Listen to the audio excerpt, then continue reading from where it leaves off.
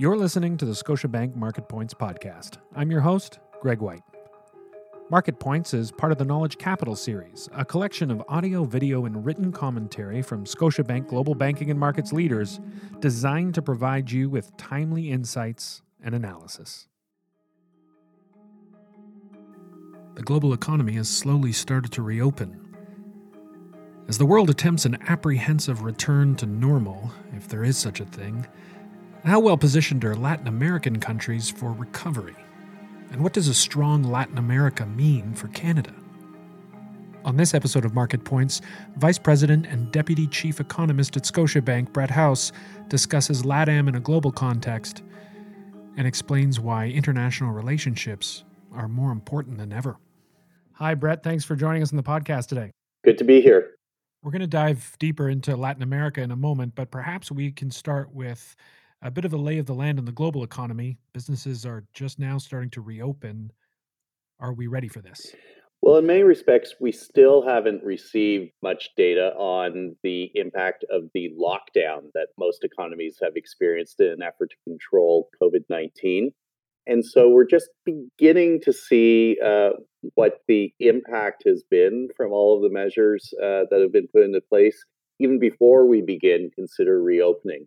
If we look at the first quarter of 2020 in Canada, we already started seeing some significant softening with a 10% downturn in annualized terms, or about a 1% year-on-year downturn. So we came into the lockdown with already pretty soft numbers in Canada.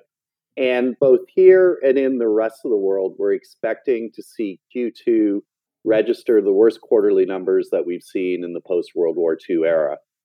We are likely to see contractions that will set records in almost every major economy. And for the global economy as a whole, we're probably going to register in 2020 the worst contraction in economic activity that we've seen since the Great Depression in the 1930s.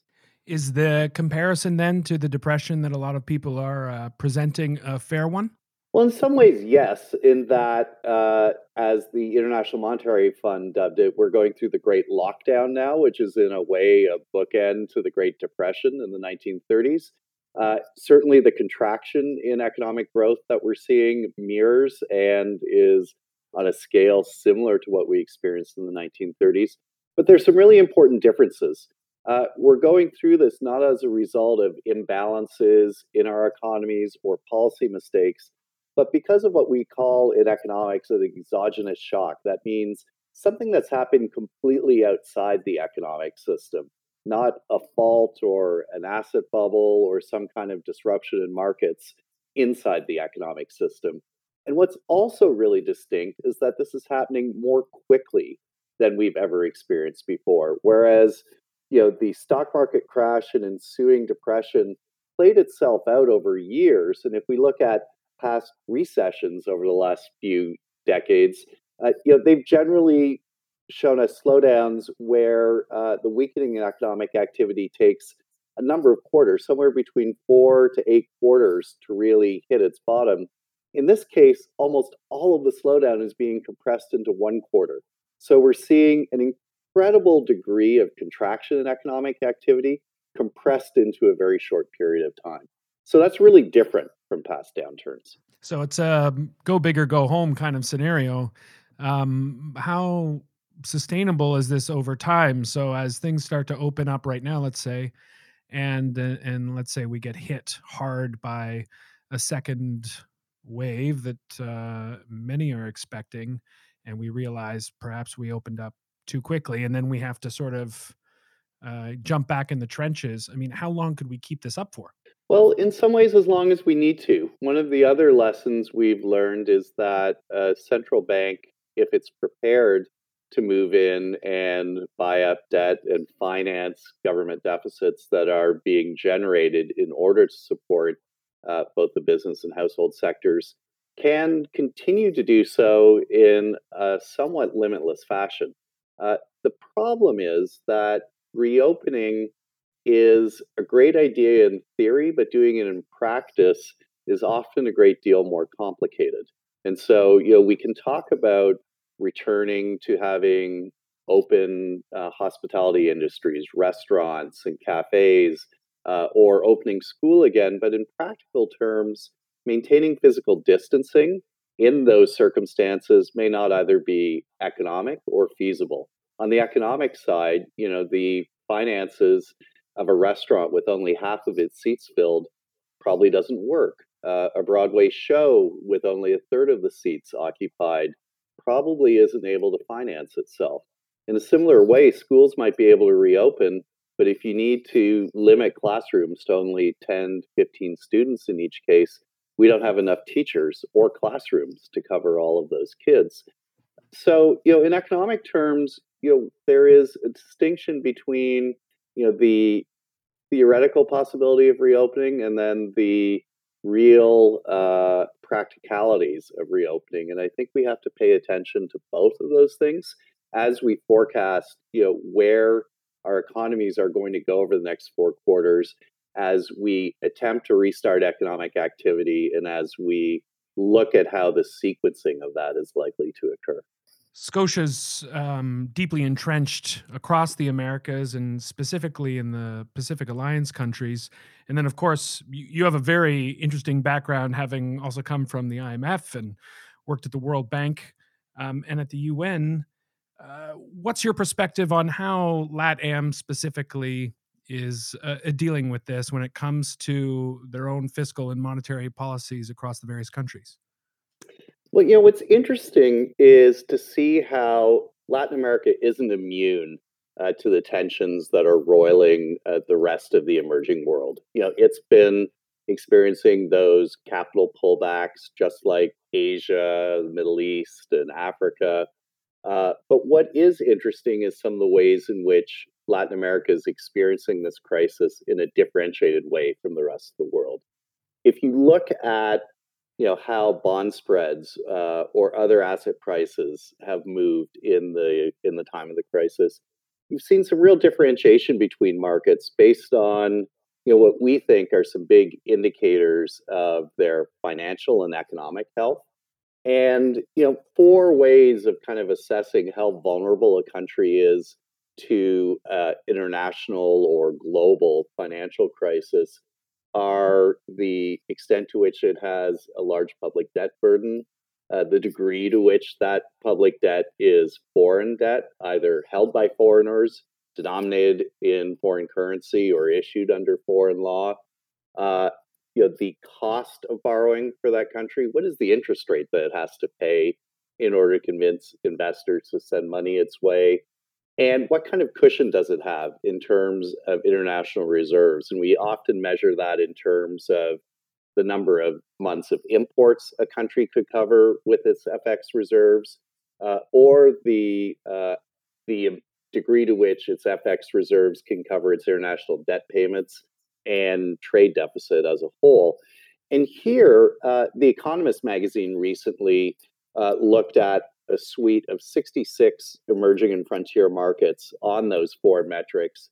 And Peru ended up being ranked fourth strongest on those 4 metrics out of all 66. And Brazil, Mexico, Chile, and Colombia all ranked in the top half of that cohort. And so you've seen that reflected in asset prices for these countries.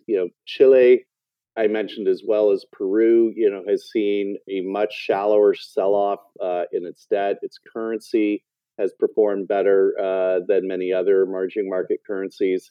And in the case of Peru, we saw a really incredible situation a couple of weeks ago where it issued about $3 billion in sovereign debt at interest rates well below 3%, which was a record for it. And that really reflects international investors' assessment of that economic and financial strength. And so that differentiation in how markets are faring across the emerging world, I think, is really interesting to see right now.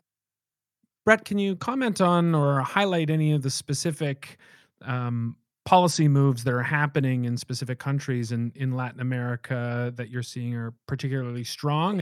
What's really interesting is how immediate and effectively Latin American policymakers have learned the lessons that developed markets learned from our response to the 2008 crisis, that you need to move quickly and immediately. And as I think I mentioned, this time around, emerging markets have a lot more space to move because of the synchronization of the crisis, where everyone's being hit at the same time. Lower policy interest rates and bigger fiscal spending in developed markets can be matched this time because emerging markets have the space offered by industrial countries' moves to implement their own policy actions. So, looking specifically in LATAM, we saw Peru and the authorities in Lima bring in a set of fiscal support measures to sustain, households and businesses in the country that is equal to about 7% of GDP. This is really big and compares pretty favorably to the size of fiscal packages that we've seen across most developed countries that have gone through shutdowns. Chile brought in about 5% of GDP in fiscal supports. Brazil's brought in over 3.5% of GDP. And Colombia has been a little more cautious in bringing forward support, but we just saw yesterday its Fiscal Rule Committee, which is charged with ensuring that policymakers there are focused on the medium and long horizon.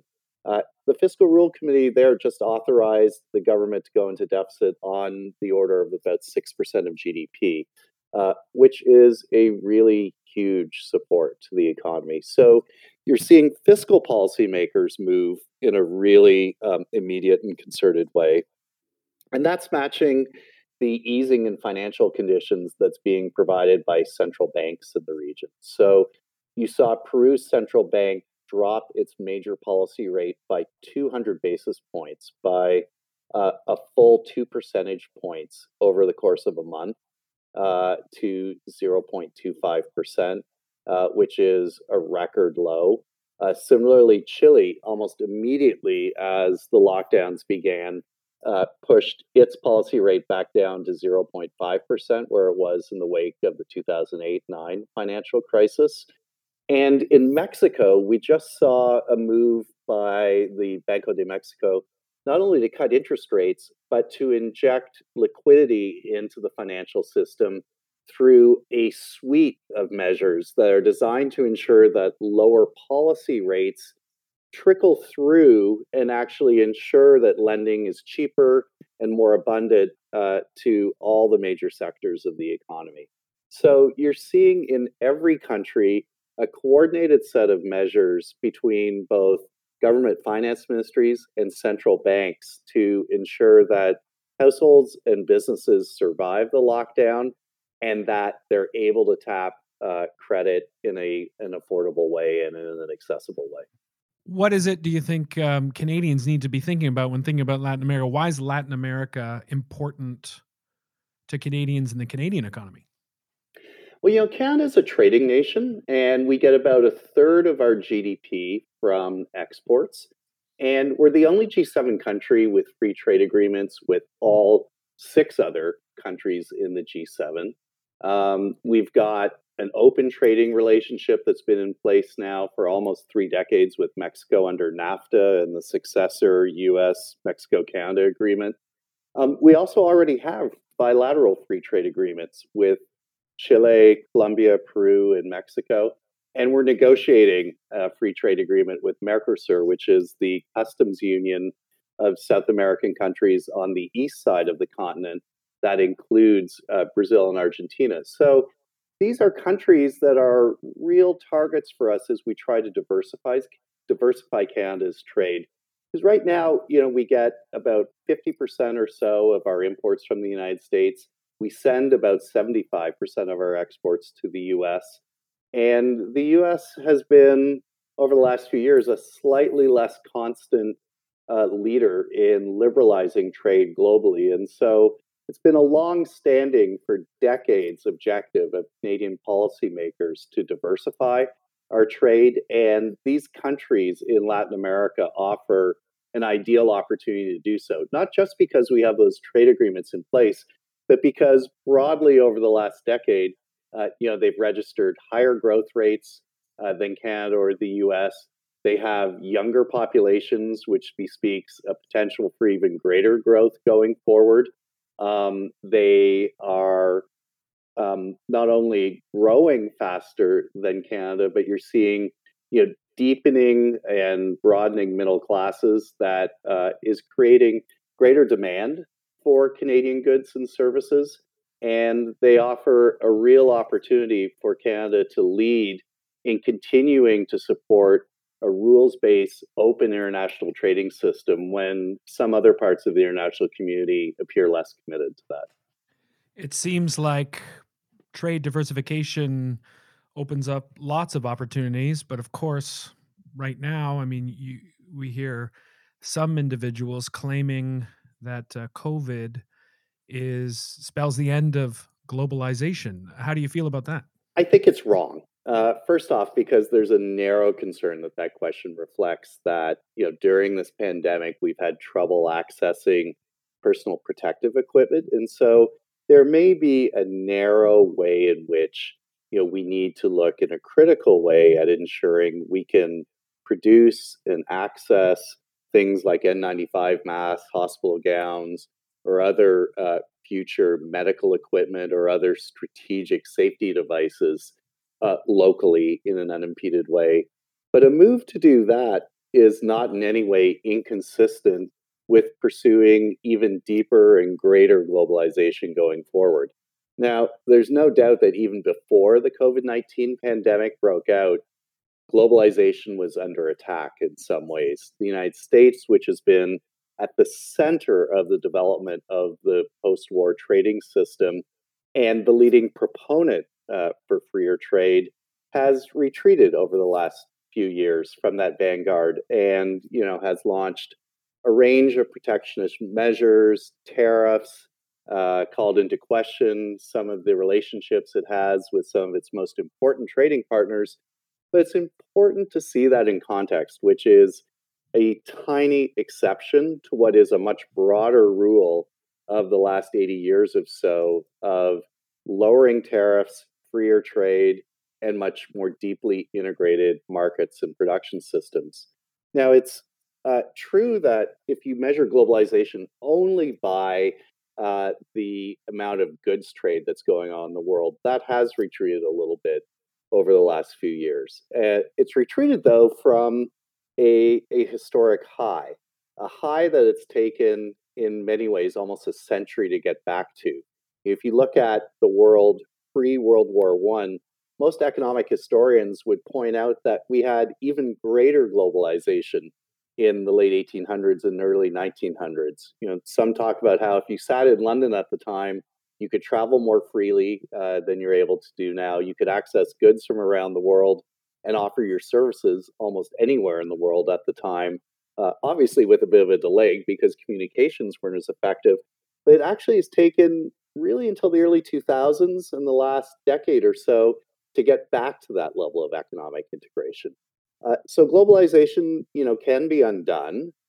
There's no question that that means we have to be determined and concerted. And as a middle-sized power and economy like Canada, it benefits us greatly to be part of an integrated global trading system. And so, we need to remain leaders in pursuing continued rules-based and open trade, and by joining with 10 other countries in the Trans-Pacific Partnership, joining recently in agreement with a range of other trading nations to ensure supply chains remain open. I think Canada is doing that, and it is reflecting the fact that even though goods trade globally has slowed a bit, globalization hasn't slowed in other terms.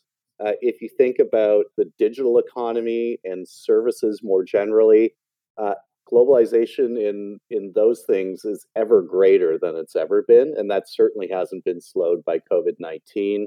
If you look at value added in production chains, ironically enough, so much ire from the White House has been focused on China, but the value added in Chinese goods that come into the United States that originated in the United States itself is actually incredibly large.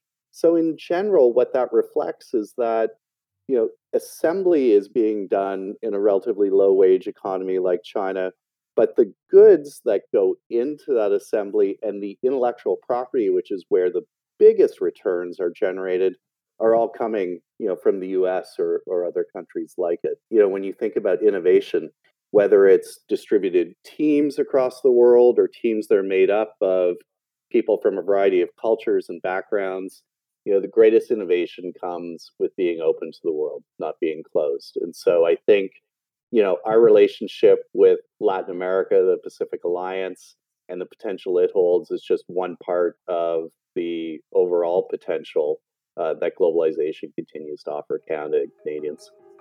That was Brett House, Vice President and Deputy Chief Economist at Scotiabank. You can find more thought-leading content from Scotiabank on our website at gbm.scotiabank.com, and you can also follow us on Twitter at ScotiabankGBM, as well as our LinkedIn showcase page under Scotiabank Global Banking and Markets. Please refer to our legal disclosures on our website. Thanks for listening.